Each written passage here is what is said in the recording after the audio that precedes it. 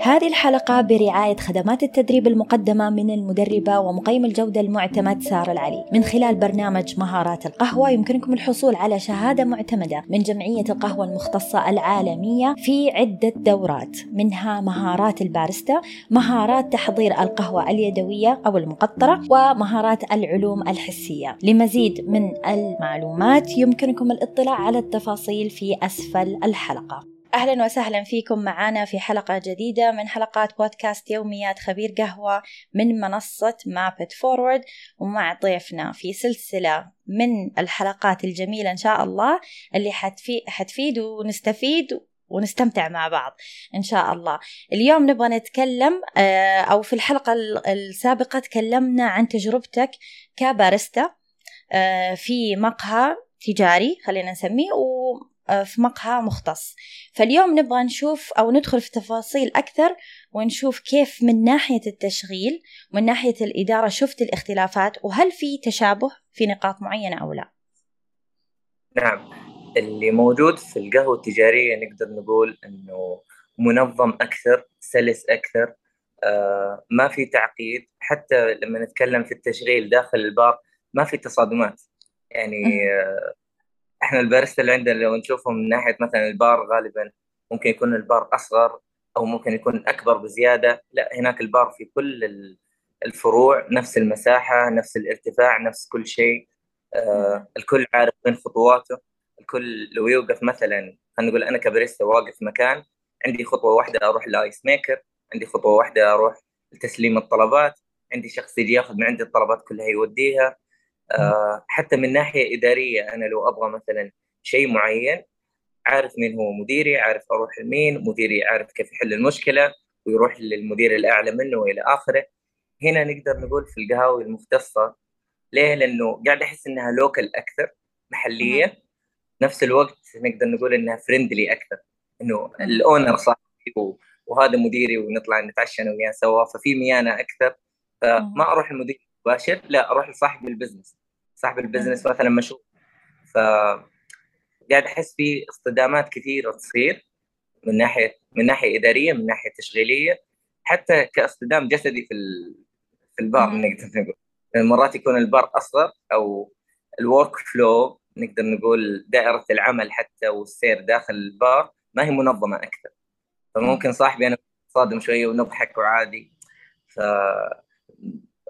الشخص اللي يسوي نقدر نقول مشروبات الحليب والإسبريسو، فجأة نشوفه قاعد يسوي دريب كوفي ويقدم قهوة اليوم، وفي طلبات هناك ثانية.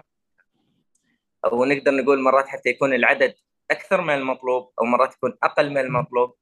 مرات تدخلي مثلا بعض القهاوي المختصة سواء مقهى أو محمصة، شوفي هو الكاشير يروح يسوي لك قهوتك، يسوي كل شيء.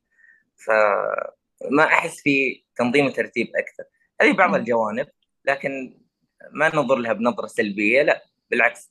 في عدة مشاريع عندنا كمحامص ومقاهي مختصة، لا فيها تنظيم أكثر والترتيب أفضل حتى من المحامص والمقاهي العالمية التجارية نفسها. بس هذه نقاط كذا السريع. طيب، بس يعني مثلا هذه من الأشياء اللي مهمة. ليش؟ لأنه ممكن أنت تشوفها نقطة إيجابية، بس في بعض الناس مثلا، هتكلم عن نفسي مثلا، أنا من الناس اللي إذا كنت في بيئة ما هي منظمة والورك فلو مو منظم أنا ما أعرف أشتغل. صح، وهذا اللي أنا أشوف إنه المفروض إحنا نسويه كمقاهي ومحامص مختصة موجود، لكن لما نشوفها بشكل عام وبنظرة عامة ما أشوف إنها موجودة عندنا بكثرة. قاعد أحس إن اللي قاعد يصير في المقاهي هذه عبارة عن اجتهادات، يعني مش إن شكل اجتهادات وارتجالية، صح؟ يعني مثلا يلا نحط البار هنا ونسوي الماكينة، لا أشيلها أحطها هناك إيه زي كذا. فما أحس إنه شيء جيد. بالعكس، أنا أحترم الستاندر وأحب الستاندر.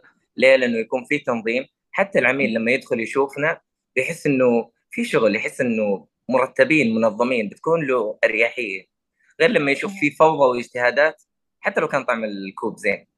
بالعكس، هذا بالأول والأخير بزنس، ولازم احنا نحترم البزنس هذا. لو حابين نطور ونغير، المفروض من البداية ونحط خطة للتطوير والتوسع وإلى آخره. يعني شفت براندات كثيرة بدت البار صغير، ثم بعدين وقفوا واعتذروا من الزباين، فترة سووا توسعة كبروا البار أكثر، ارتفاع حلو. البار مثلا مناسب. أنت تدخلي مثلا المقهى، تقعدين تدورين ما تدرين وين مكان الكاشير أصلا، ما أها. تدرين وين تستلمين الطلب، الباريستا يعطيك الطلب من فوق الماكينة. ففي أشياء كثير يعني قاعدين نشوفها عبارة عن اجتهادات خاطئة.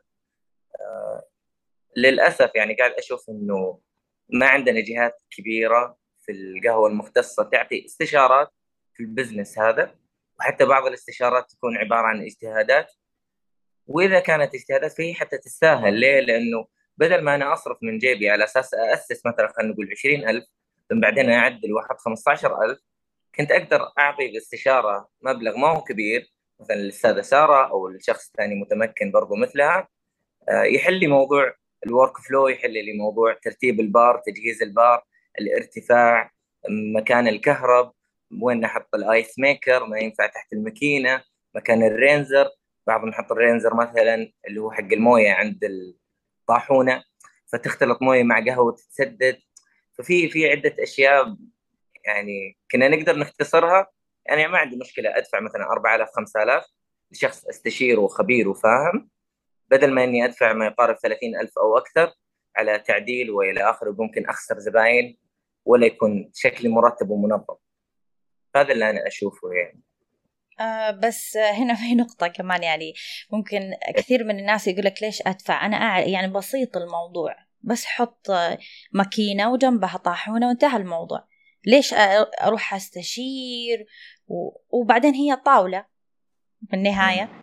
يعني أنا هذا اللي أشوفه من للأسف من كثير من الناس، إنه يعني يبغى في مخيلته إنه القهوة أو المقهى أو مشروع المقهى إنه ما يحتاج أي شيء، بس مجرد إنك تجيب ماكينة وتحط جنبها طاحونة وصار عندك مشروع.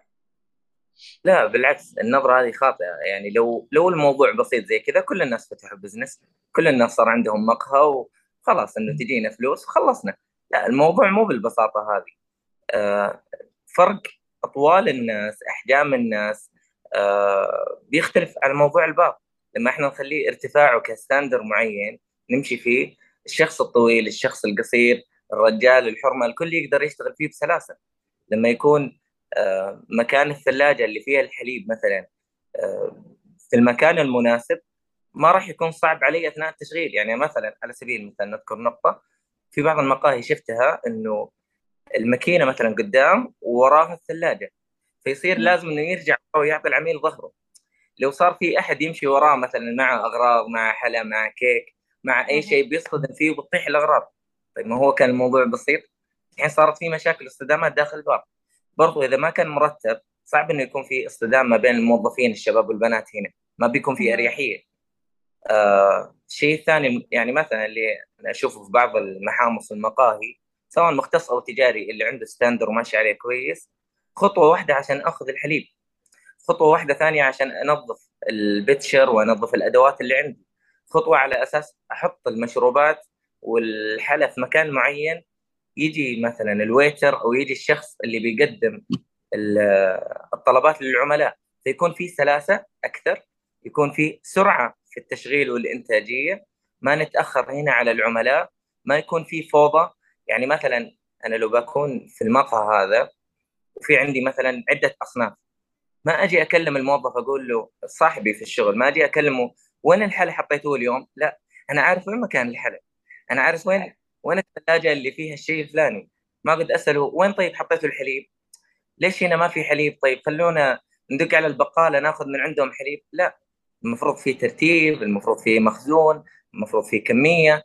ما يجيني العميل مثلا اليوم الصباح بدري اقول له معليش والله ما في كروسان، او اعطيك كروسان من امس مثلا، او يجي يقول لي عندكم الموند، لا والله جيب الالموند معك واحنا نسخن لك. فما في احس في فوضى اكثر.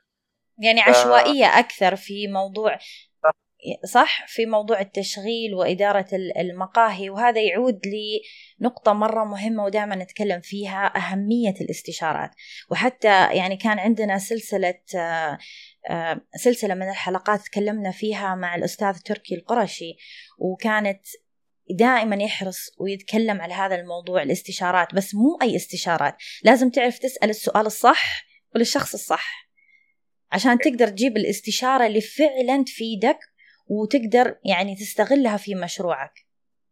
نعم، وهذا الشيء اللي أنا أشوفه إنه لازم إحنا نحرص على هالموضوع، لأنه ممكن شيء إحنا نشوفه بنظرتنا إنه شيء بسيط وإنه ما راح يأثر، لكن بتصير بسببه يعني مشاكل وخسائر مرة كثير. زي مثلا موضوع الترتيب داخل الباب، ممكن يكون في كوست أكثر. فليه؟ لأنه في منتجات ما نقدر يعني نعطيها للعميل، راح يسبب لنا تأخير في توصيل الطلبات للعملاء. العميل بدل ما نخدمه مثلا في دقيقتين 3 دقائق، ماكسيمم 5 دقائق، بيصير ينتظر 15 دقيقة عشان ياخذ كوب قهوة. يعني أنا لو داخل مطعم أخذت طلبي أسرع. فالمفروض نتعلم من المقاهي التجارية، من المطاعم، أو حتى المشاريع المشابهة لنا، موضوع السرعة في التشغيل. لأنه معلش يعني أنا أنظر لها كنظرة عامة، إنه هذه قهوة بالأول والأخير، ما نحتاج يعني التأخير هذا كامل. في خيارات ثانية، زي ما احنا مثلا في التشغيل لازم نحط عدة خيارات، مثل مثلا قهوة اليوم نحرص تكون قهوة جيدة وبخزان معين، ونحطها في جهة معينة. العميل يجي ياخذ المج حقه أو الكوب وياخذ الطلب حقه ويمشي. إذا في له ينتظر 5 دقائق 6 دقائق عشان ياخذ بسكستي قهوة مقطرة مثلا، ممتاز، فلبي له كل احتياجاته. لكن تيجي تحدني أنا كعميل على صنف واحد، ليش؟ لأنه والله تقول ما عندي باريستا كفاية، أو بنتأخر في موضوع التشغيل. طيب رتب أنت من البداية عشان تلبي أغلب الرغبات للعملاء كلهم، إذا ما قلنا كل العملاء اللي أنت تستهدفهم. جميل جدا، الله يعطيك العافية. وفي نهاية حلقتنا أتمنى لكم يوم جميل سعيد وقهوة ممتعة. أعزائي، شكرا لمتابعتكم وحسن استماعكم. إن شاء الله تكونوا استفدتوا واستمتعتوا بحلقتنا، ونتمنى أنكم تكونوا جزء من مجتمع مابت فورورد. إذا حابين تنضموا لنا ادعمونا على صفحتنا في منصة patreon patreon.com/mapitforward.